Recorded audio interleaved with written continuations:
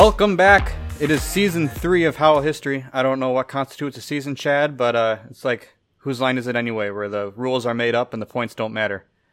How you been lately? Not too bad. Trying to kind of get caught back up with like what's going on with after my vacation. Yeah, after like a month and a half in Hawaii. It wasn't even that long, but on the one hand, it felt like it was a month. On the other hand, it felt like it was like 24 hours. It was long enough to cause a season break in our podcast. So, well, that could have been 24 hours based on your rules, right? Like I said, we're back, rising up, back on the street. Did our time, took our chances. That is, I'm blanking on the name of the song. It's You're gonna get it. It's from Rocky. It is from Rocky. Eye of the Tiger. It is Eye of the Tiger. We are moving to 80s songs this season, my friend. We're going to make you name some 80s songs. We're moving out of the 90s. 80s are my jam, too. There we go. We'll give you some good tests. We'll see how many of them you can name. And that's Survivor, right? Yes, that's Eye of the Tiger. Yep. So yeah, we're here to talk about the Timberwolves, in case you've forgotten. This is Howl History. The 22-22 Timberwolves, more than midway through the season, are looking like a strong playoff contender. Winners 6 out of their last 8.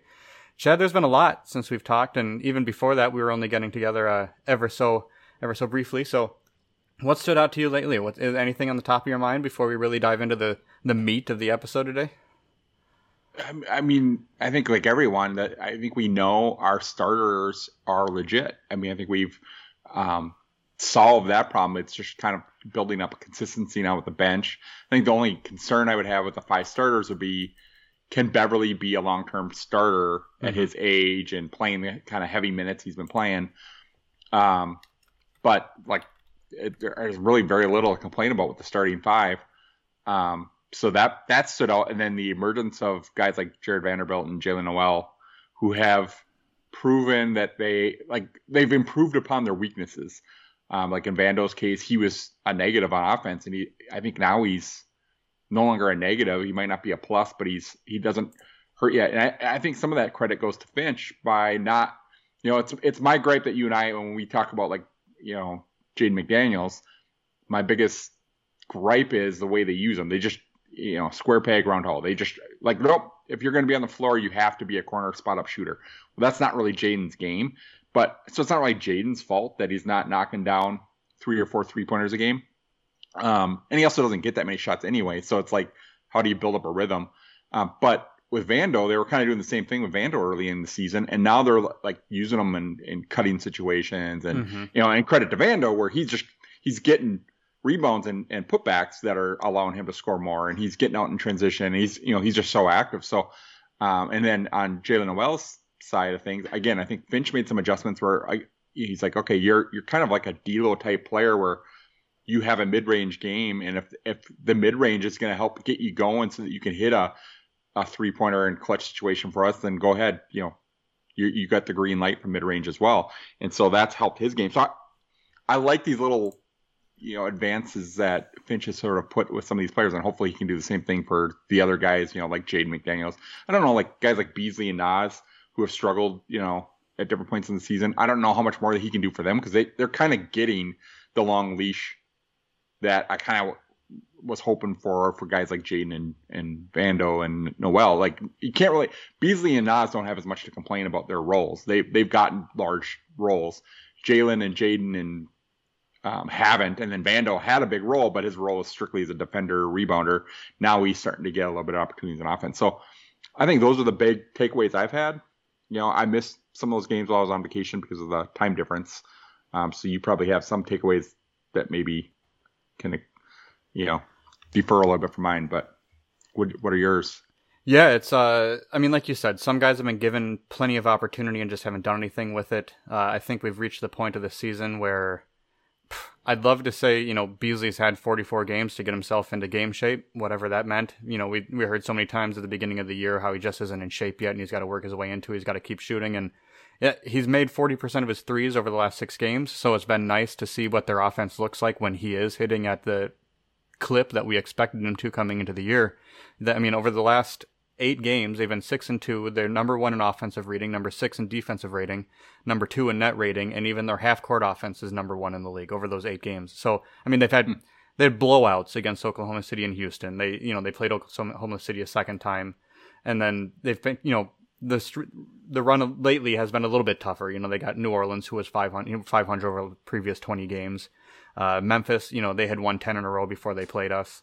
And then just last night against New York, who is another 500 team. So no world beaters Golden in that. State. And then the game against Golden State, but without many of their starters. So yeah, without Steph and Draymond. So the schedules looked a little bit different. It's been kind of either teams that we need to beat in order to maintain our status in the league, or teams that we were completely expected to beat to not to be a playoff contender.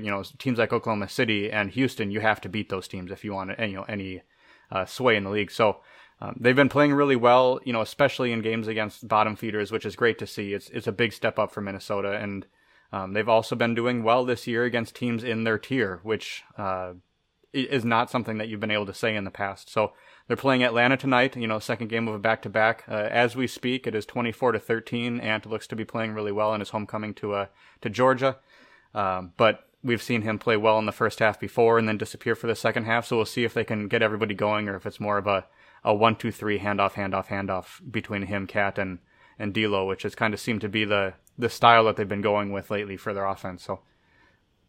Yeah, I mean, he, watching it's distracting because whenever he gets so hot, and it's like that's the thing with him. It's, there'll be times where watching and he's got 0 points in the first quarter and 2 in the second quarter, and you're like, okay, but he can get to 20 in a blink of an eye. It's like it's weird because as exciting and as loud as some of his plays are, he can also become a kind of a quiet scorer. All of a sudden, like you look up and you're like, where'd that? Where'd all those points come from? It's happened so many times, especially when I'm there, because you got all this other stuff going on. Yep. That it's harder to kind of keep track of stats.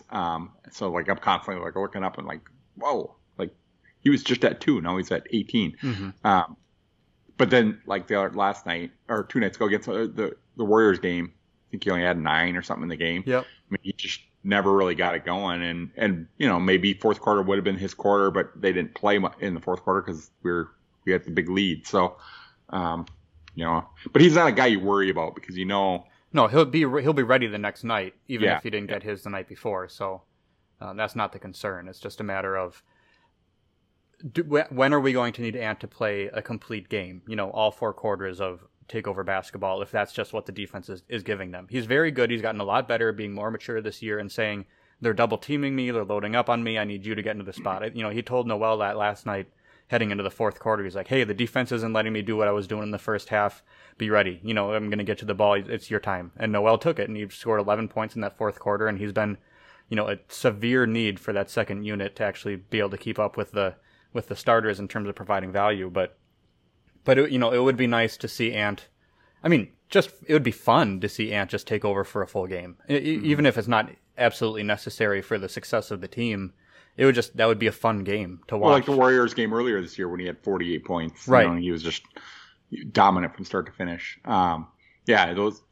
He's one of those guys, because Cat can do that on any given night and does it a lot of nights. I mean, Cat's another one of those ones, kind of a quiet scorer. It's like, you were like, well, the Wolves won this game and Ant and D'Lo didn't do anything. You're like, oh, Cat had 35 points, mm-hmm. And it's weird because as Minnesota fans, we become so accustomed to it that if he doesn't score 35, people act as if he had a bad night. Yeah. And he might be, 6 of 9 with, a handful of free throws and half of those shots being 3-pointers and still score 18, 20, 22 points or something. And people act like he had an off game. Well, he just didn't get the ball a lot. And which has always been a frustrating part when they're losing, because you're like, okay, there should be nobody on the team taking more shots than Cat. He's our most efficient, best scorer on the team.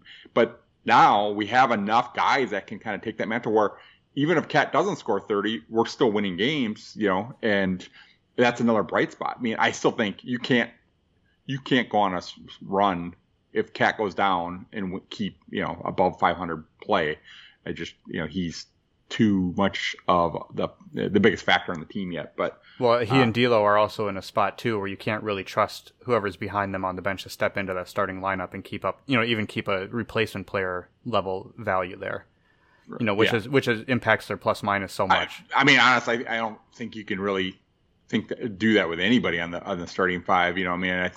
I mean, he's the most untradeable on the team, but I'd say Ant is the most easily replaceable in the starting 5 in terms of who we have on the roster. If you want to just keep a a semblance of what they had on the floor. He is, but do you really think Beasley's keeping up with? No, I mean, I'd say Noel is probably, at least offensively, he's going to be able to give you. Yeah, but I know what you're saying, but I think Nas does the same thing for Cat. I mean, Nas is scoring roughly the same amount as Noel, and we're down on Nas, for his defense and stuff. I think that's the difference between him and Jalen right now. Is Jalen isn't a negative on defense, and in a lot of games he's a positive. I mean, there's games he is a negative in the sense that it's just matchup wise because he's too small. Like Warriors, he was just getting punished by Diallo. I mean, Diallo is just this physical player. And but then last night, when Finch didn't really trust D'Lo to be on either of the main wings for New York, either Fournier or Barrett, he trusted Noel to be in that spot. He did. I mean, he put Jaden out there to ice him out. Jaden ices him, and then Noel came in and kept Fournier from scoring, and kept the tough defense on him. And so, and Finch made the adjustments inside the last minute because Tibbs blew through all of his timeouts. And so Finch made the adjustment on defense. He would put Jaden in, and on offense, he put Noel back in. And, it worked. I mean, because that last shot that Knicks had an opportunity to tie or go up in the end of the game. And I mean, you're shooting this prayer of an arch shot over, a 7'4" wingspan of Jaden McDaniels. So it's, it's a nice luxury to have for a defender like that.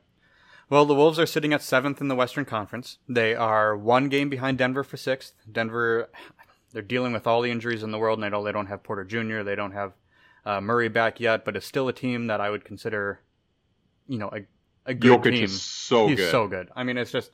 He's probably better right now than his MVP year. Yeah. He has to do everything for that team, but he is. And they're so bad when it's just... I've grown so much more...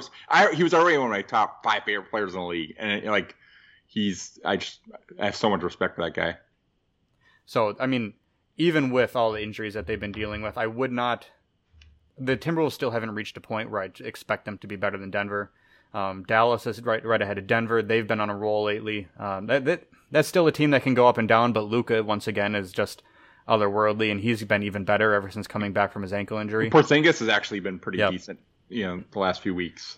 So the top of the West, the top 6 is going to be tough to break into, but the Wolves are right there, and number 6 has to be their goal to avoid the play-in. But even if looking at the play-in teams with 7, 8, 9, and 10, the Wolves are tied with the Lakers right now in terms of percent, but they have the tiebreaker, and then they're a half game ahead of the Clippers, and those are really the 2 teams that I feel like they need to avoid in a 1-game play-in if we get to that point.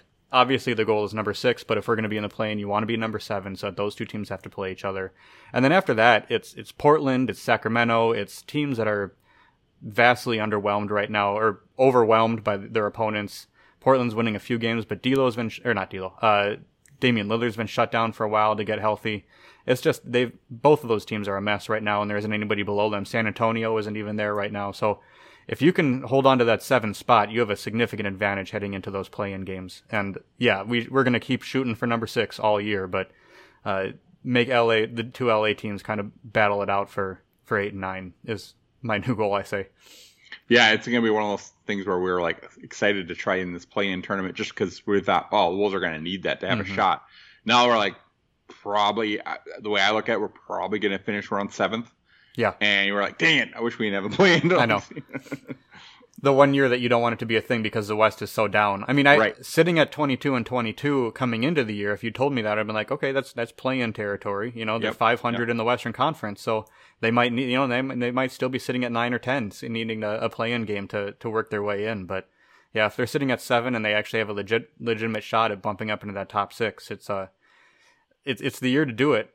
And if we're looking at the salaries moving forward and what this team is, how this team is constructed, and what we would choose to do with it, I think we really need to take that into consideration. The state of the West, is this something that we think is going to be permanent? Do we think the West is down a little bit from what it's been, or do we think this is a 1-year blip and Kawhi is coming back and Jamal Murray is coming back, and all of a sudden the West is going to be just as good as it ever was next year, and being a 500 team is no longer acceptable?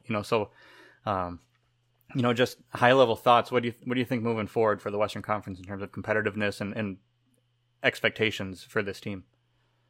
Yeah, I mean, I still think the West is tougher. I mean, I think the records in the East, like they were talking last night about the Knicks. I mean, I saw your tweet where you talked about like the talent. Somebody had tweeted about we have more talent. Mm-hmm.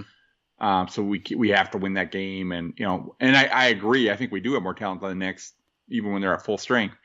But I also think we have younger talent, so we don't have the experience. We don't have the Derrick Roses of the world that know how to win games in tight situations. We're getting there, and we've done a much better job lately. But I guess that's a long-winded way of saying I think on the East, they have teams that have better records in the West, but they're playing against other Eastern Conference teams. I still think the West is a tougher place to play. Mm-hmm. Like the Lakers, the Lakers aren't what people thought the Lakers were going to be. They're still a tough team to play on any given night. Like you never know what LeBron's going to show up or what Anthony Davis is going to show up. They're still tough. We have to play them 4 times a year. Nobody in the East has to play them that many times. Obviously, then you have like the teams at the top, Utah, Phoenix, Golden State. Those teams are all killers. So the East has a couple of those. But outside of those, outside of like Milwaukee, Brooklyn's been having problems with health, so like they're kind of like a better version of the Lakers because you don't know what version of them you're going to get. But Milwaukee's really the only team that I'd say is as good as those top 3 teams in the West. So maybe the West is more top heavy than it's been in the past. It's still going to be a tough conference to get a playoff spot, I think, for the next several years yet. Because the Lakers will be the first team probably to fall out of that top 8 just based on their age. But they're also in a big market, a desirable team that they'll retool so quickly that I still find it hard to believe that they won't be relevant. Mm-hmm. Even if this version of that roster isn't intact in 2 years or whatever. So I don't think the Wolves can kind of look at it and say, oh, well, we're finally over the West being the dominant conference. I think it's still going to be the West for a while now. Yeah, and I think, there are lots of things to take into consideration. It's what we just talked about. It's the strength of the West. It's in every conversation I've been in when we've discussed, should the Timberwolves make a trade this year? Should we go for it at the trade deadline? Would you trade this guy for that guy? Would you do this and that? Would you trade a first-round pick? I think the answer is always, unfortunately, like, it depends on how good the team is and if you think that's good enough. If you think this core 3 is good enough, then you get more aggressive in what you're going for. If there's any idea in your mind or there's any doubt that this is where you're going, that this is the team that you've assembled and what you need to actually be competitive, and it's not just rounding out the edges, then you need to take a step back a little bit and be a little bit more cautious. So, but I think those conversations all lead to the Timberwolves finances, which is tough, and it's not the most exciting conversation, but there are actually so many inflection points coming up over the next 3 years in terms of how they're going to build this team and what decisions they're going to make that are going to directly impact what they do this year and what they do for the next couple of years. Because if you're going to make a trade, can you take on a guy that has a salary longer than 2 years? And that's dependent on, are you going to even have space under the luxury tax to take that player in to be on the roster? So I went through and I took a look at what the Timberwolves salaries are this year and moving forward. We can do a little bit of guesswork, talk through what some of the decisions they might make, what decisions we might make in terms of extensions, and then just see where that leaves the Timberwolves. And the first big decision that they're going to have to make this year is the Patrick Beverley extension. And I think we've both been on the record for saying that we love Bev. We want him back. We want him to stick around. I think I've seen a couple reports saying that people would predict that with the lack of cap space available in the league, if the Timberwolves wanted to bring him back at a full mid-level number, right around $10 million a year, that might do it. I don't know. What are your thoughts on that? Do you think that would be a decent enough number for him, or do you think that would? That's right on the edge for me. It'd be hard for me to go over 10, but it's also hard to imagine a guy at his level being less than 10. Right. Because he's still obviously extremely effective. So, especially when you have guys like Jaylen Noel emerging that can maybe kind of play that combo guard spot for us, and maybe we don't need to invest in him. But the intangibles that Beverley brings are so important to this team as well that, if we can get him at 10 million, I probably would do it. Lock him up for another 3 years, which would take him into the twilight of his career. In terms of like his style of play, he's not going to be able to do. He's not going to be Vince Carter and play until he's in his early 40s. What's his style of play? So yeah, I push come to shove right now. At 10 million, I think you have to keep him. Yeah, I think you can at least bring him back for another 2 years at that 10 million. If you want to give him a third year, I'd be trying to pull, a contract similar to what the Wolves do a lot and push for that team option in year 3. But yeah, I agree with you. I think $10 million is a good number, especially for, like you said, the intangibles that he brings and the culture that he's set here, especially if you could fill in that starting spot with somebody who fills that same type of role, but is more reliable health-wise, is younger, is maybe a little bit bigger than Bev is, and have him kind of be the, fill more of that backup point guard gap that we are missing so much right now. So, and maybe Jalen can develop into that. He might start. Yep. Whether Jalen becomes a fifth starter or Jaden or whoever, so they have options internally. We'll discuss trade candidates later in terms of who we might target for some of these roles, but Bev is a big decision for next year because the only other expiring contracts on the team are Taurean Prince, who I don't feel like anybody would really miss that significantly if they didn't make any moves and they just let him expire. And then Jake Layman and Josh Okogie. And Okogie, he's a restricted free agent. He's been on the team for 4 years. He's the second longest tenured Timberwolf behind Karl Anthony Towns. He's a guy that's nice to have right now in break glass in case of emergency type ways. He also fits in really well with the defensive culture they've been trying to set up in terms of we've got Jaden and Jalen and Vando and Bev and or not Jalen, Jaden and Bev and Vando and Okogie to throw at you as defenders. If we just need to have a grit and grind, defensive battle to win a basketball game, they've got guys that can throw out there. I don't know about you. If Okogie found a restricted offer in the upcoming year, or in the upcoming offseason that pulled him away from Minnesota, I don't know if it changes my view on the team's prospects for next year that much. No, me either. And it pains me to say it because I really like Okogie. Yeah. And he was kind of like our first Jalen or Jaden guy that we were sort of excited about. But even then we knew he's more limited than either of those guys on offense. And I think that is the rub with him. And, I think he's one of those guys that if we lose him and he goes to the right team, we're going to be like, why didn't we keep him? If he went to like the Warriors, I think he'd also become more valuable because they have so many scores. He could kind of play that Draymond Green role for them. And I think he'd be good at that. Or if he went to the Grizzlies, he would be, when the Grizzlies fans got Jarrett Culver for Beverly, you saw all the Grizzlies fans talking about what Culver was going to do there. Okogie would do those things for Memphis, I think. So there are teams there where I think Okogie would just thrive. Yeah. And unfortunately for the Wolves right now, we got so many wings that he's sort of buried. And so, to me, that's one of the candidates of even, looking for a move at the deadline this year that I would even kind of float because he isn't as crucial as some of these other guys. Mm-hmm. That's the good thing about all of our expirings. It's not like in the last couple of years, our expiring deals were guys that were playing meaningful minutes. Even James Johnson down the stretch after we got him was kind of a big deal for the team. And then in the offseason, they traded him. So it didn't necessarily hurt that new season, but it would have been, kind of interesting to see what that team would have been like if they kept James Johnson around because that was the position we needed help at. Not that I'm complaining because we got Ricky for that, but so I'm with you. Okogie's his roles, he's just being squeezed out. Now things could change if Beasley's moved for a big or something like that. Then all of a sudden, you need a guy that can kind of play. Yep. Wing, and he's closer to that 9-man players. Rotation. Absolutely, yeah. Yeah. And if one of the guys we'll probably talk about, like Harrison Barnes type, where he can come in as a big and kind of pick up the slack that we'll miss with Beasley as a 3-point shooter, then having Okogie as another defender on the floor is not necessarily a bad fit. Right. Okogie kind of got squeezed by the surprising success of our defense this year. We came into the league expecting him to have a role because we had so many scorers. You needed Okogie to be out there to balance out the team.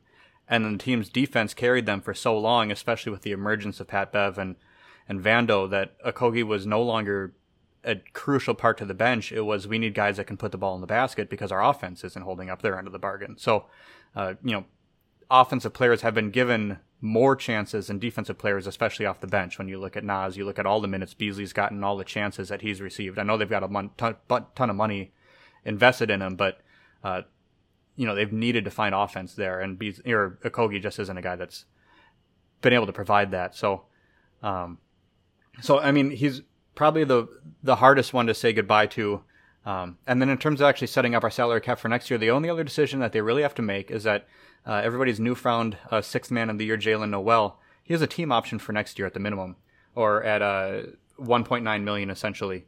Part of that Rosas scooped a special when they signed him and Nas to those 4-year deals with the multiple team options. The Timberwolves do have the option to decline that, or the availability to decline that option, make him a restricted free agent this year, and kind of give him the Vando treatment. Try to bring him back for a more reasonable amount next year. Whereas if they were to accept that number and bring him back at a lower salary next year to try to keep the cap sheet as low as possible, then he will be unrestricted the year after. So that's a decision the team's going to have to make in terms of, do we want to pay him, double to triple next year what he would be making in terms of hoping to lock him up long term, or do we want to maximize our flexibility heading into next year and then just hope that we can re-sign him after that? I don't know if you have feelings on that one, or if you put a ton of thought into it yet as to what you would do. I haven't put any thought yet. I mean, I think it kind of depends what kind of move they might do on the deadline. Because if they bring in a guy that is going to eat up some salary next year at the expense of Prince or Kogi or Layman, one of those expiring, then I probably would just use the team option and hope we could keep them the following year. But I mean, let's be honest, the Jaylen run has been relatively brief, so I don't know how much we know yet. I mean, it's looking encouraging, but we've been here before, right? Yeah, we've seen guys have a good month before they kind of disappeared. I think we all want to see him play better, but for now we're going to assume that they bring him back next year at the low number. It provides the team with the most flexibility, and then they can have contract discussions, the year after. So they bring him back to the 1.9. That would leave Minnesota $28 million underneath the luxury tax next year, underneath an assumed luxury tax or estimated luxury tax, wherever that'll fall, with 11 players. So I think if we're going to have conversations about trades and bringing on salary, or using Taurean Prince's salary to bring on a guy with a longer deal, they'd have the availability to do that at least into next year. They could bring somebody on for this year and next year and not, really feel the financial ramifications of that. It's the year after that's going to come into play, because right now as it stands, even with Nas and Nowell expiring, they don't really have anybody else coming off the books, and that's the year when D'Lo is going to need a new contract.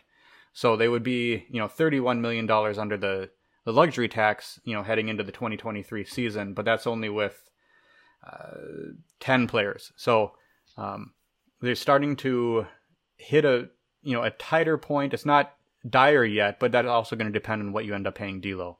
So let's have a brief discussion about what you think D'Lo's worth and is going to be moving forward, especially with the way he's been playing for this team, and what type of contract you'd like to bring him back at.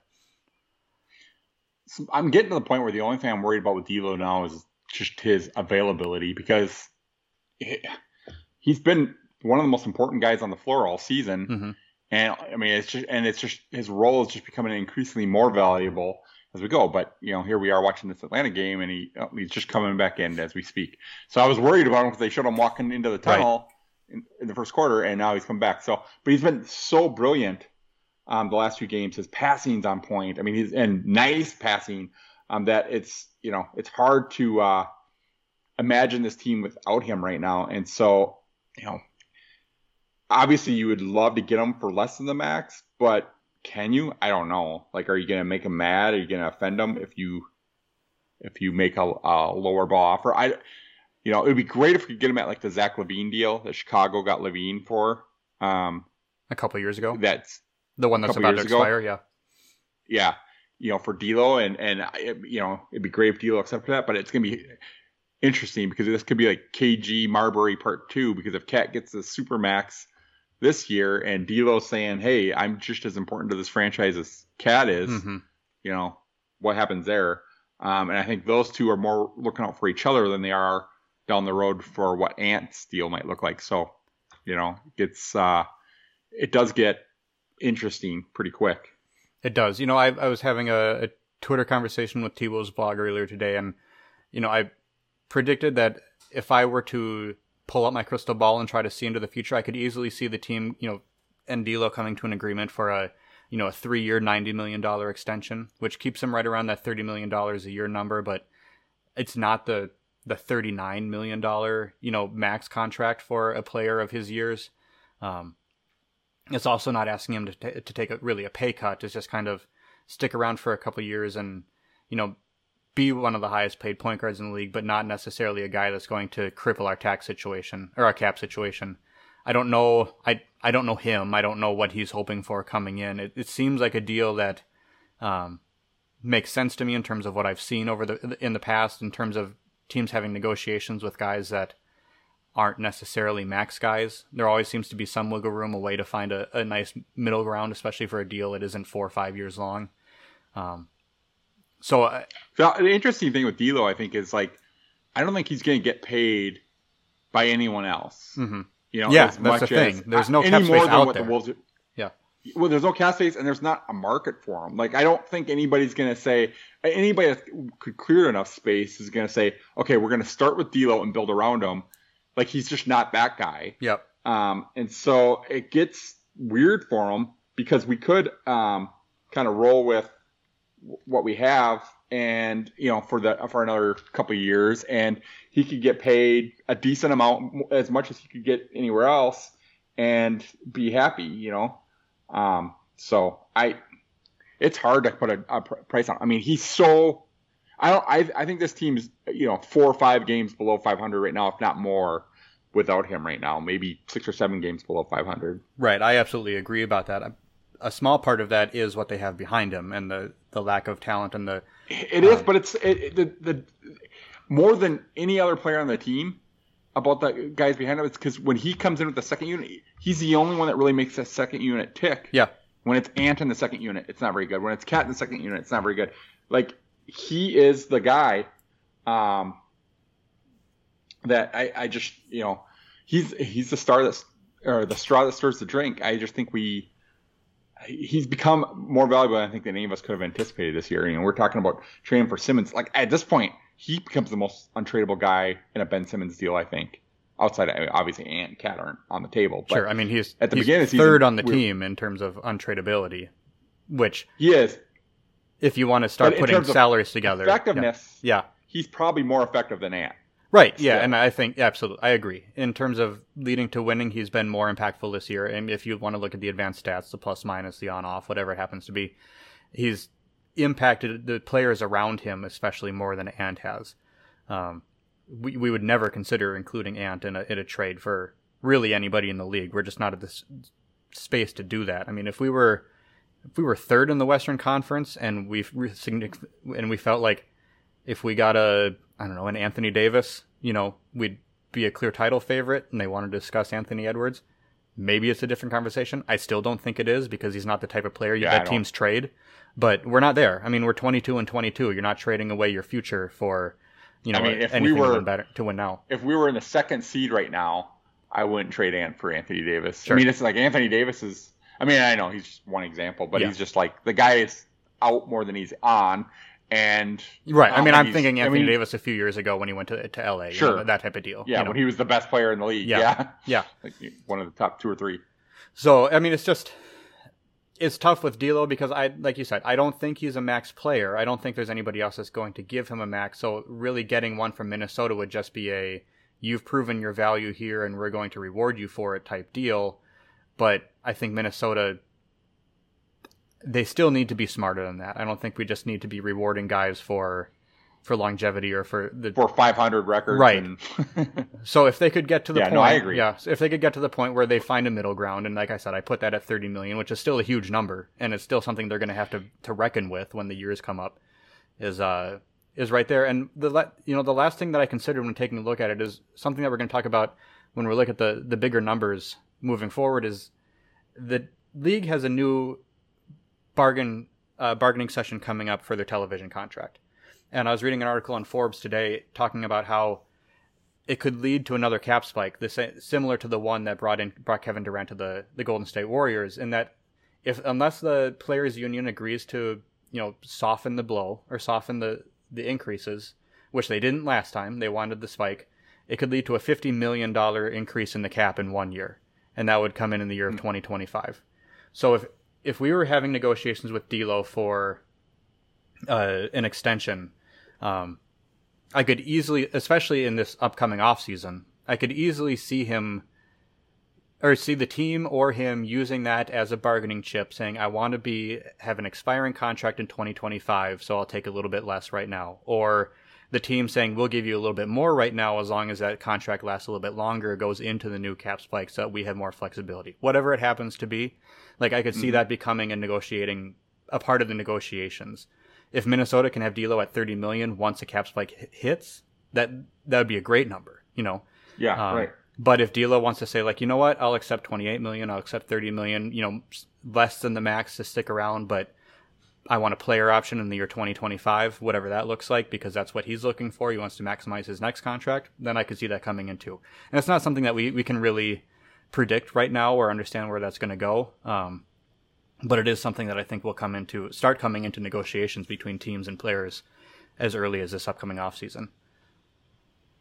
Yeah, and I think the other sort of worrisome thing was the fact of how focused on the contract D'Lo was before the season even started. Mm-hmm. That tells me he's got an eye on another max deal. Right. So I don't think he's going to be happy taking less. You know, right now I don't think that's where his mindset's at. But on the flip side, kind of to your point, he might be willing to do a max at the current level and do it for 5 years. Maybe the Wolves are thinking maybe that would be okay because then now we have him for 2 extra years into the new cap deal. And D'Lo might be okay with that. The way D'Lo was also talking about having some stability and not having to be looking over your shoulder for another contract right away. If you remember when LeBron was doing these 1-year deals and stuff to kind of get to that big free agency period, there was like guys like Carmelo who were taking the stability. Right. D'Lo fits more that Carmelo sort of role than he does a LeBron role because D'Lo isn't going to have a market chasing him for more, you know. Yep. So, maybe that does play into it. I mean, it's just the problem is if you lose D'Lo, like you're not going to give up Ant or Cat. I don't think the Wolves are doing that unless they're blowing things up. Mm-hmm. And so if you lose D'Lo, you might be forced to blow it because how are you going to replace him? Right. That's a big question. So you got to keep him around. And for 2022 and 2023, I don't think that necessarily impacts their team building ability. I mean, it does. I mean, $8 million or whatever it is, especially in 2023, makes a difference in terms of who you can approach, who you can go after. But you're not going to have cap space. It's going to be space under the larger tax. And I think you can assemble a team as long as you trust these three to be your big three. 2024 is the 1 year that they're going to have to get through because that's going to be the year that D'Lo's on his new contract. Cat is going to be up for an extension. Ant is going to be up for the first year of an extension. And if Jaden McDaniels improves, if he gets to a point that we're hoping he can get to, he's going to be up for a new contract as well. So, I mean, if I'm just taking assumptions here, I think the easiest one is that Ant's going to get, the full rookie max, the 25%. So if we're looking at, a cap around $130 million, that'll put Ant at $32.5 million his first year. D'Lo, somewhere between 30 and, I have him written down as 30, hoping he'd take a number like that. If he bumps up to 38, that's an extra, 39, that's an extra $8-9 million. That's out the window. And then the big question for Cat, we can talk about Jaden and what he's going to look like, but I think that's all, hyperbolic right now. And the best comp I could come up for him was Mikal Bridges in Phoenix, and that's going to take Minnesota being a really good team in order for him to get that level of credit. But he signed for about $20 million a year. Well, and you and I go back and forth all the time, which is we're probably not as far off on Jaden as we maybe talk when we're texting, or because you tend to get more frustrated with him than I do. But I actually was thinking he might be more in the lines of a Taurean Prince type contract. I think maybe my expectation for Jaden isn't as high as maybe some people's expectation got. Sure. Even though I'm like super bullish on him. I always said like the ceiling for him would be like an Andre Kirilenko type player. And would an Andre Kirilenko type player be a max player today? I don't know that he would because he's not a 25 point per game guy. Mm-hmm. And I think Jaden would be a slightly lower offensive player even than Kirilenko. Yep. But he would have the flexibility and stuff on defense that Kirilenko had and, be the presence there. So I think if you could get him at a $13 million deal, right, his next deal, yep, then look, we have the room to have 3 max players right now. If Ant was a third guy, like if we just dumped Prince, and Beasley, you could have your 3 max players and have your role players. So there's definitely room around that. It's just what you're banking on. Then I know this is what you're really getting to the root of is then you're banking that those three guys are enough with, and our supporting cast is enough to be better than a 500 team. And that's really the, kind of question, like, are we going to be good enough, So I think if we average it out, I mean, like I said, I had D'Lo at 30, and he could go all the way up to 39. I had Jaden at 20 as a high end, and he could go all the way down to 13, something like that. So if we estimated, or even lower, even lower, I mean, if we estimated 41, 42 combined for the two of them, they're not even 41, like 50, for the two of them. I mean, that gets them somewhere in that range. D'Lo could go up, Jaden could go down. But I think that's. But what's Vando going to cost? But at that point, Vando's expired. He's going to need a new contract, and we're not even to him yet, because now we got to talk about Cat. And if he gets third team All NBA before his contract negotiations, he's going to be eligible for the Supermax, and that brings his max salary up from 39 to 45.5 in the first year of a 5-year deal. And if that happens, and you've got D'Lo and Jaden combined for 50, you've got Ant at 32.5, you've got $23 million left for the rest of your roster. And Vando's probably going to cost you all of that. Because to me, Vando's the Mikal Bridges contract. Maybe, yeah. So if the team is winning at that point, I mean, you're having a top 5 defensive player, a top 3 rebounder, and a guy that is improving on offense. What if he becomes a 12 point per game guy on top of all that? Yeah, and I mean, at this point, even if it's only 10, even if he's largely the same player and it's $10 million a year instead of 4.3, you've only got $13.5 million left for the other 9 or 10 guys on your roster to stay under the luxury tax. So that's why I say, like, that's the year they're going to need to get through. And if they can, what I don't want to see them do is pull an Oklahoma City, when they traded away James Harden because they didn't feel like they could take the luxury tax even 1 year before they could get through, an increased salary cap. If they had just held on to James Harden, I think that's pretty much been proven that they would have been able to keep all their guys and only paid the tax once, and they wouldn't have had to pay any repeater penalty. They wouldn't have had to really shell out significantly at all. But they were so afraid of that tax that they traded away James Harden before they had to pay him. And Minnesota's in a spot similarly right now where if they want to keep these 3 guys, they might have to pay the tax once. And with the cap spike hopefully coming in 2025, it would only be once. Then you're back under, and then you can use that money wisely, and you can get back to a good point. I think they'll be okay. I mean, didn't they do it last year anyway? Yeah, they paid the tax slightly last year. So you don't want to pay it enough that you get into a repeater tax, because I think that's crippling for almost any owner.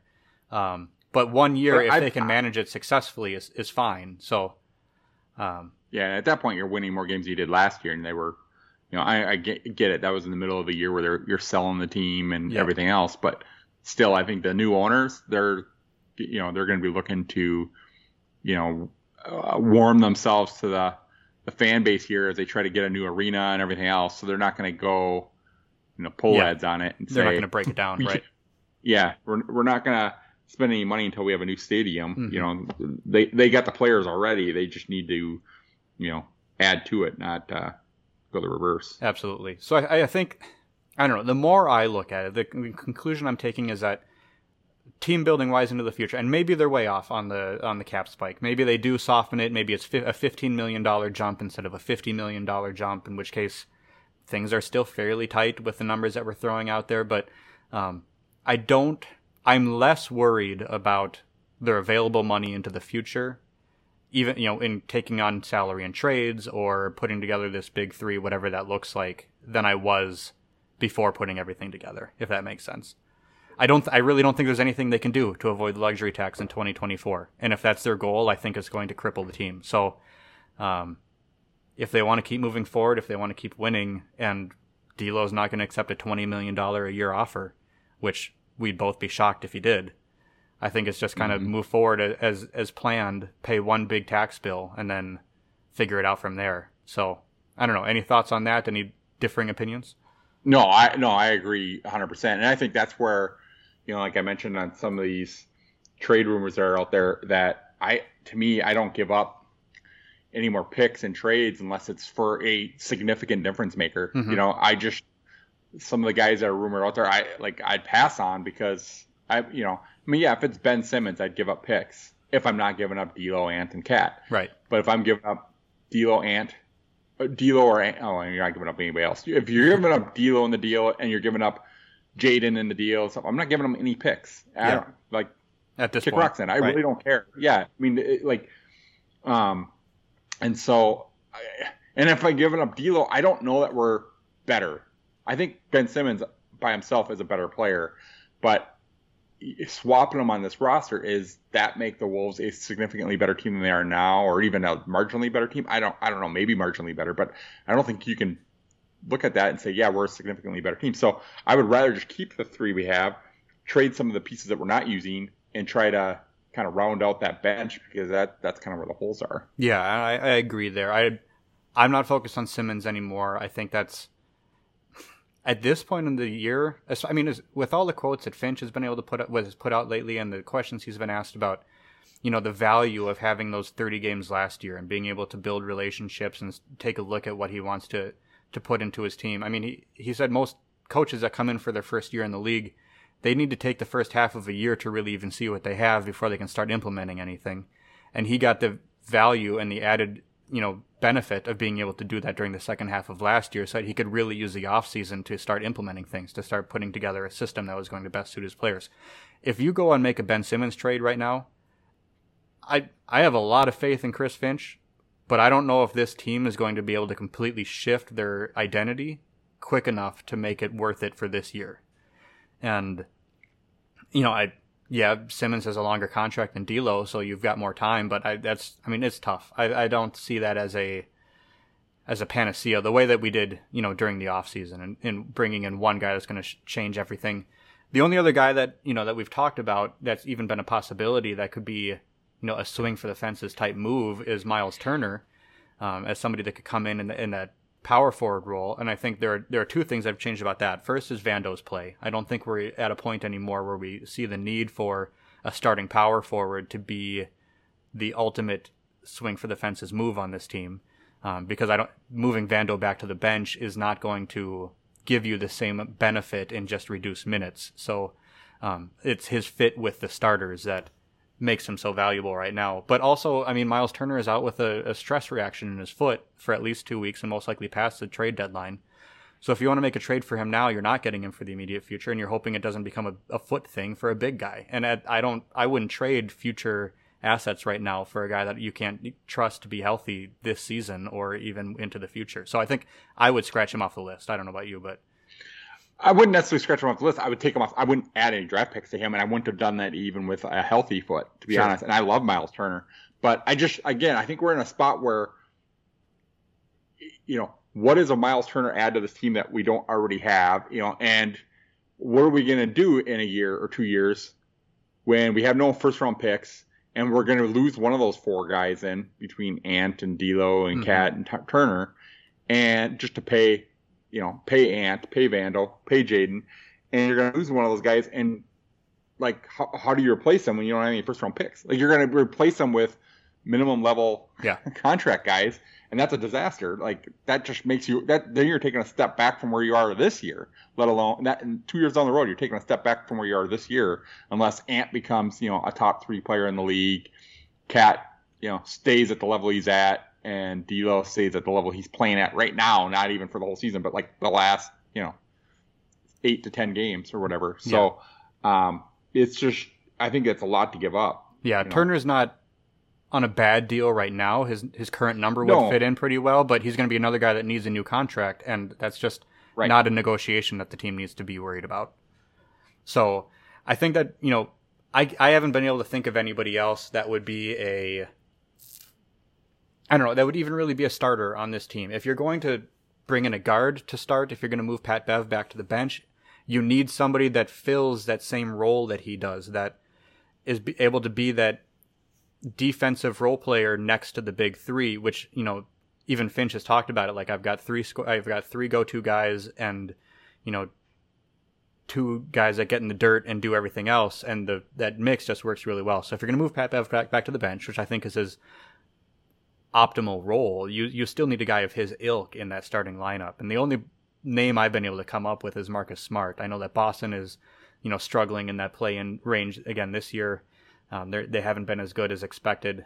I don't know if that means that Marcus Smart would be available. I'm not going to go out on a limb and say we could even predict what we'd have to trade for Marcus Smart because I haven't done enough research. I haven't looked at what Boston is doing. I haven't even looked at how good he is. But reputation-wise, he's the only one I could think of with, size and youth in comparison to Pat Bev, but still the same style of play. Yeah, I just can't imagine if Boston was even ready to trade him. Mm-hmm. I mean, he's kind of the heart and soul of the team. If they're ready to trade him, I can't imagine we have the assets to get him. No, I mean, once again, that's bringing you back to picks because... Well, for sure, picks, but even more than that, I think they're in a position where they're going to be looking for players to help get them out of the spot they're in. And how do you do that with, the guys that we're going to be willing to trade, you know? So I don't want to waste too much time talking about trading for starters because I think the starting lineup is kind of set. As we said earlier, they've been playing well, and maybe it was only a 20-game blip and they'll come back to earth. They haven't been as good over the past 8 games, just the starters, as they were before the COVID symptoms. But I think we have to rely on it. We have to plan on that mix, and we have to trust the big three to continue to mesh and grow better. So let's talk about some names that could have come up, possibly in the... if we wanted to trade Beasley with his salary number, if we wanted to trade Taurean Prince with his salary number, what players would come into that range, whether or not we feel like we'd have to include a protected pick in those types of deals, whether or not we'd even be willing to do so for a role player.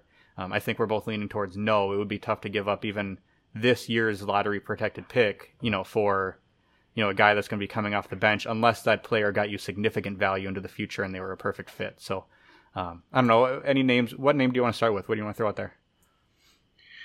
So one guy that I think is maybe less gettable now the last couple weeks maybe than he was earlier in the season is Chris Boucher out of Toronto. Okay.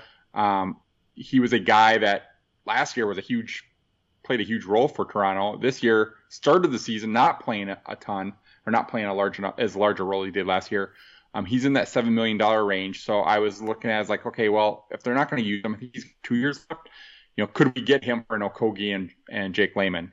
For 2 smaller contracts, they can maybe flip one of those 2, and then they have the other one to play, for them. And at the very least, they take that money off the books for next year. So that was one of them. That's kind of all the kind of trades that I kind of came up with were not difference makers either. They were the guys that, okay, like let's trade around the margins here. Yeah. And see if we can get a guy that maybe is kind of fallen out of favor, or lost a role in his current situation, and that maybe we can capitalize on. So if you're trying to prioritize positions or what roles you're looking to trade for, what would you be looking at? I mean, because I think in my mind we need somebody with size that can help battle down low, and we probably need a backup point guard unless things significantly shift. So those would be the 2 that I'd be looking at. But what about you? Yeah, I'm looking at a big. And I'm actually oddly looking at a guy who won't hurt you on defense, but is a upgrade on offense. So I'm really looking more at a power forwards even, because I think Nas and Nate Knight are enough at center that if you can get a guy that can just play the 4, and you and I were exchanging texts this morning, even if they just played Nas and Nate Knight more, point guards are a little tricky. So here's one other one that I kind of came up with. Out of Portland. So I know you've thrown out a couple of the Portland. So one is Larry Nance Jr. The Wolves have obviously had interest before. Yep. I don't think we have any of the pieces that Portland's going to want other than for any of their other bigs. The only reason why I think they would get rid of Nance is if they're trying to clear the decks so they can go make a run at somebody to put next to Dame this summer. And so what I was sort of throwing out there is Larry Nance Jr. and Dennis Smith Jr. for Jake Layman, Josh Okogie, and Jordan McLaughlin. And I have, I wouldn't give up any first in that. Yeah. But if we had to give up a second or whatever, but that clears $2.3 million from this season, and then it clears Nance's entire $10.6 million next year off the book. So they're probably, I don't know what their cap situation. I didn't really do that much homework on it. They're probably still over the cap, but at least they have a number of expiring guys. Those other bigs like Nurkic and some of those guys, Covington, they expire this year too. So all those guys come off the books too. So I think they would have enough to go out and make a signing then. So that would be the reason why they would do it. For the Wolves, they get Nance, and then they get Dennis Smith Jr. as just a flyer, a point guard that got to be at least as good as McLaughlin, right? exactly. And I liked him when he first came into the league, and then he sort of kind of went pear shaped on the whole bit. But he, he's not in that vein of Patrick Beverley. Right. He's more in the, I don't even know what he's not really a guy. We don't really have a guy like him on the current roster. Probably the closest is McKinley Wright. Yeah, right. Which we already got. So we're not looking to replace or to back up McKinley Wright. We're looking for somebody better than McKinley Wright to kind of fill that backup role. But but at least that's the one deal where I actually found a big and a point guard. I think Larry Nance Jr. is a clear cut, improvement over anybody we have at the 4 coming off the bench. Right. Unless you're talking Jaden. But I think we're both in the camp that we want Jaden at the 3, whether he's starting or coming off the bench. His role, until he puts on some weight, is really small forward. And he can play minutes at the 4, but really, well, I think that's major minutes should be. The biggest gap we see in our power forward rotation, or in our big man rotation, though, is that we've got Vando next to Cat to try to hold down our rebounding and our interior presence, especially as a tag man, behind the pick and roll on defense. But when Nas comes in, we've got Jaden playing power forward next to him. And if it's not Jaden, it's Taurean Prince. We have somebody undersized playing that power forward position. And with Nas being, having almost zero physicality to him and being unwilling to put a body on somebody and just being a negative defender, we need somebody alongside him in that bench unit, or even to replace him as a backup center or whatever it happens to be, that's going to be significantly more physical, so that if they do have to play against, maybe they could then play with Jaden as a power forward and still provide physicality. But yeah, if we had somebody like Larry Nance, I think him and Nas could make a good front court duo, because he's providing more size, and like you said, it moves Jaden to the small forward position. Rocco and Nurkic are both guys that would fit into there. All 3 of those guys are right around $10 million a year. So they could all fit into. But what's the motivation? Right. For Portland, I don't know. They're probably looking for picks at that point, which we've both said we don't really want to do. I wouldn't give up picks for those guys. They would fit into the Taurean Prince number if you just wanted to trade our front court guy for one of theirs. But in order to do that, you will need to include a pick. So, right. So I think that's the tough part with Portland. And if you're going to start looking at bigs, you've got other options. You've got a guy like Montrezl Harrell, who is rumored to be available now. I think we've seen him destroy us enough times that I think everybody's going to be slightly intrigued by a guy like him. Once again, that's going to take a pick because he's an expiring contract, and then it's going to take a contract renegotiation. So I think there's plenty of danger in that.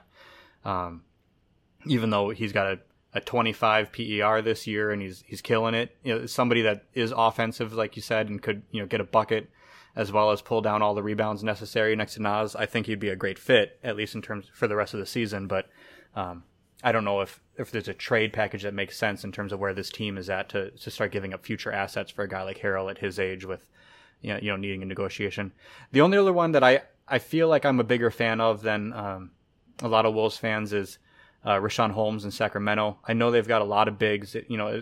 People, especially when they look at Sacramento, they look at Harrison Barnes as a guy that is a steady veteran, can play either the 3 or the 4. Isn't at a huge contract number.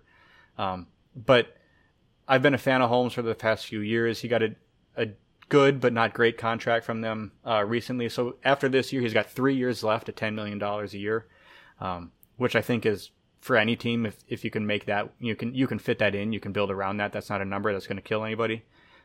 His rim running and his rebounding, I think, would be great fits on this team. I think he would be a good physical presence, and I also think he'd accept his role. So he's the one guy that I found that I'm actually more of a fan of than seems to be consensus out there. And if I were to just give up, if this team is really looking like we're going to be a playoff team this year, come the trade deadline, and we're going to give up a lottery protected pick, and we just end up having to give up this upcoming year's pick to do so, I think he'd be a really great fit in terms of our rotation and what he provides.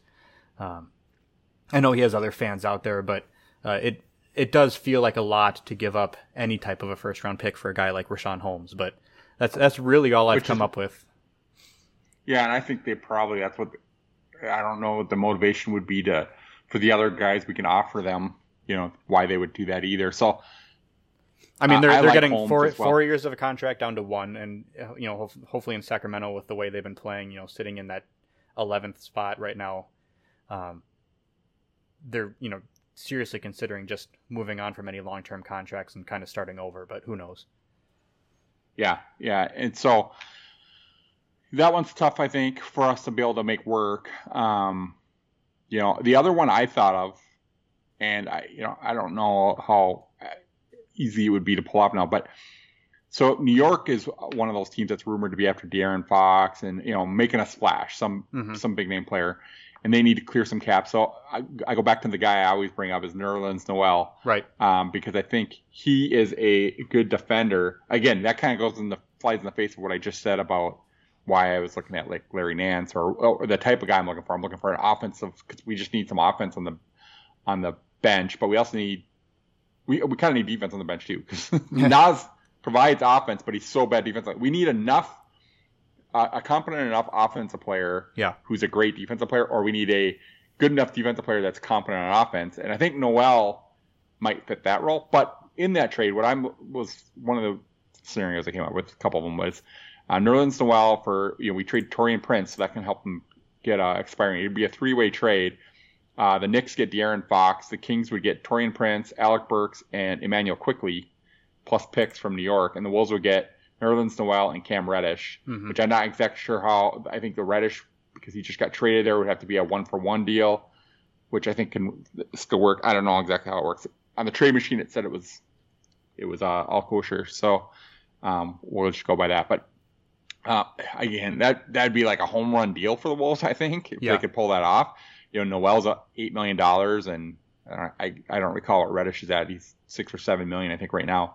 Who he'd be coming up for a contract in a year or two as well. But he's another guy I've talked about wanting for a long time. And all of a sudden, you have two really quality players that you can add to your bench, or one of the, maybe Reddish ends up making a push to start and helps get Beverly back to the bench, and Ant slides to the 2, and who knows? So that gives you some situations. And then one other just kind of guy I think is super gettable would be Derek Favors. He's in Oklahoma City. They're not going anywhere with him. Right. He's not part of the long-term future. He's a $9 million deal. If the Wolves are looking to, that could be a deal where they flip Taurean Prince at the deadline, bring in Favors. They have 2 years of Favors at $9 million.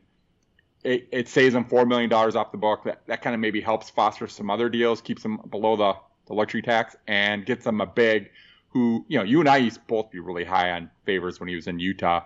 Yeah. Those days are gone, but I still think he'd be kind of like a Greg Monroe type, in the sense that he would come in and immediately look more competent than Nas or Knight or some of those guys do right now against other veterans.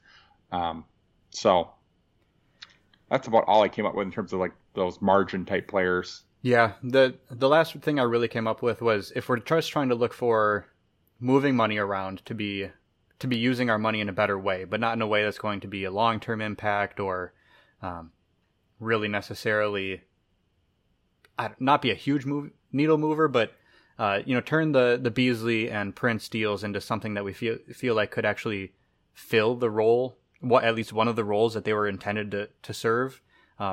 One of the guys that we're actually playing against right now, tonight, is Danilo Gallinari. He's got 2 years left at about $20 million a year, so you'd probably need to include Beasley in that deal, or, like we said, a Prince and a Kogi, or something along those lines to bring him in.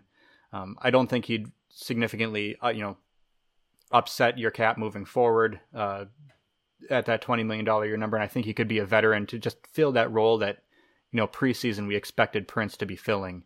To be able to hit the shots, to provide some. I mean, he's got good size. He just never had the athleticism. He's huge. But yeah. But I think he would fill a good role. I think he'd improve this team this year. So he'd be a good guy to see on the roster. Like I said, I wouldn't throw in any extra assets, because I don't think he's a long-term answer in any way. But if he'd be a guy that I'd just be looking at for a team that, back when the Twins traded for Shannon Stewart at the trade deadline, just kind of way back. Yeah, right. We're just trying to make one move to take this team and push them from a 7 seed to a 5 seed. He'd be a name that I'd throw in there. I don't know exactly how the numbers work, what else they'd be willing to throw in. They've got some guys at different numbers, but nobody. Well, and they're struggling right now, so they might be a team that might Right. be more willing to do something just to. And didn't Torian Prince have a stint in He did, Atlanta as yeah. well? So they might, They might have a be able to- relationship with him. If he can continue, I mean, he's been not good. I wouldn't use the word good, but he's been slightly better the last few games. He's actually been able to be a little bit dependable off the bench. And I'm not even mad at him either, because kind of like similar to what I said about Jaden, is his role. Like a couple of the guys on the team, and I'm not really blaming anybody. I don't think it's anybody's fault, because I think Finch is trying to figure out, like, he had a lot to figure out. He only had half a season last year. He's got new guys on the team this year. He's trying to figure out the serves. I think he's finally figured that out. Now he's trying to figure out, he's implemented this defense that's been way better than anybody, at least fans and media, anticipated. And now he's like got to try to solve the riddle of these half court offense, and he's trying to work through that. But so he's got some players who are just kind of,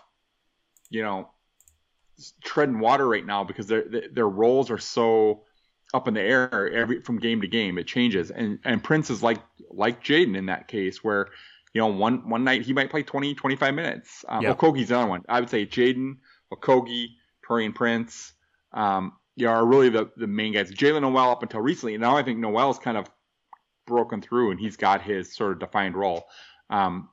Similar to Vanderbilt as well. I mean, Vanderbilt had his role, but he's grown that role now, so he's got a little bit more where he's actually adding on offense instead of taking away from offense with his cuts and whatnot. But those other guys, like, it's hard to be mad at Okogie or Jaden or Prince, because they're just like they're doing their job for what they're being asked. I mean, is Jaden hitting, or Torian Prince even hitting all the threes that you want him to hit? No, but that's not even like their primary skill. I mean, I think Prince maybe a little bit more so than Jaden is what you expect him to hit a little bit more. But Jaden's not PJ Tucker. He's not a spot up shooter. He's but that's where we're sort of using him right now. And so until they kind of figure out these guys, give these guys a little bit more freedom in the offense to be able to do more, then I think it's easier to judge them. So other teams might see that the same way and say, hey, yeah, we can use Prince for what he like. Our system allows for us to use Prince the way Prince can thrive. And Atlanta would be one of those teams that might know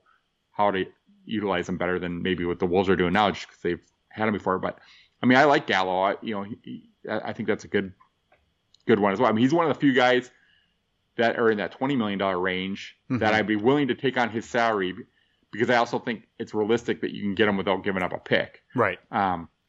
Whereas Miles Turner, I don't think you can get him for $20 million in salary. I think you have to give up a pick or two as well. And I 2 months ago, I probably would have said yes. Now, seeing what the Wolves can be, I don't see him being worth future first round picks in addition to some expiring salaries to get him. Yeah, and any of those big name guys, the guys that have been fringe all-stars, him, Jeremy Grant, I think the biggest worry, I mean, especially with, Grant has come out and said he doesn't want to go to any team that's not going to use him as a primary, offensive ball handler or primary scorer in their offense. So, which is like, I like Jeremy Grant, but yeah, all right, good luck. Who's going to do? Nobody's going to do that. Right. You. Go to Houston, team. Whatever happens. Yeah. So you're on Detroit. You're going to stay there if you're not willing to play for anybody else. You're just going to be on a bad team. So, that's the risk. I mean, Turner has had similar quotes. He said he's not being utilized in the best way in Indiana. With him, you can see where we could maybe carve out a bigger role for him here than what he had in Indiana. Slightly, but we have such a high usage rate out of our big three. It would be hard to promise him anything significantly larger than what he's getting now. So, I mean, like those big name guys, that's the hard part. If you're going to make a big move for them, they're going to need to be okay being at least the fourth option in an offense. And I don't know many of them are. So, yeah, I think we've had some options here. Some guys that we would take a look at, maybe swinging a deal for, but ultimately it's a confusing team. My prediction at the beginning of the season was that they would finish 40-42 because I estimated that would create the most disagreement and the most chaos in the off season between Wolves fans not knowing what direction this team should actually go. And they seem to be basically right on track for that. So, Chad, any parting thoughts as we kick off season 3 of Howl History? No, it's good to get back. I mean, it's distracting watching them play right now because it's kind of a fun game. It looks like, but we don't have the volume on, so can't hear it. So, right. Kind of looking forward to just this next stretch of games is tough. Like we have a kind of a tough, I don't know, before the Golden State game, like the next 14 games, like 10 or 11 of them were 500 or above teams, and now we're in the thick of that now, and all of a sudden, like we've done well so at the beginning, the first third of this stretch. So it'd be interesting to see by the next time we talk, are they above 500? Because I think that'd be a pretty remarkable achievement considering it's a little bit tougher group of games than the last 10 or 12 games were. It is. We'd like to see the team make a step. And since this is Howl history, I think we've revisited a little bit what our pattern is going to be for taking a look at the history of the Timberwolves. We're not really going to go chronologically anymore. There are a lot of drag seasons to start looking through, but we're going to bring it back. We're going to talk about favorite role players. We're going to talk about significant moments in the team's history. Just kind of do one-offs, pick and choose where we want to look at, but bring it back, talk about some of our favorite players and events more often. So we'll do that more here in Season 3. Thank you so much for coming back with us. We look forward to putting out more episodes, and we'll see you next time. See you, man. Have a good week.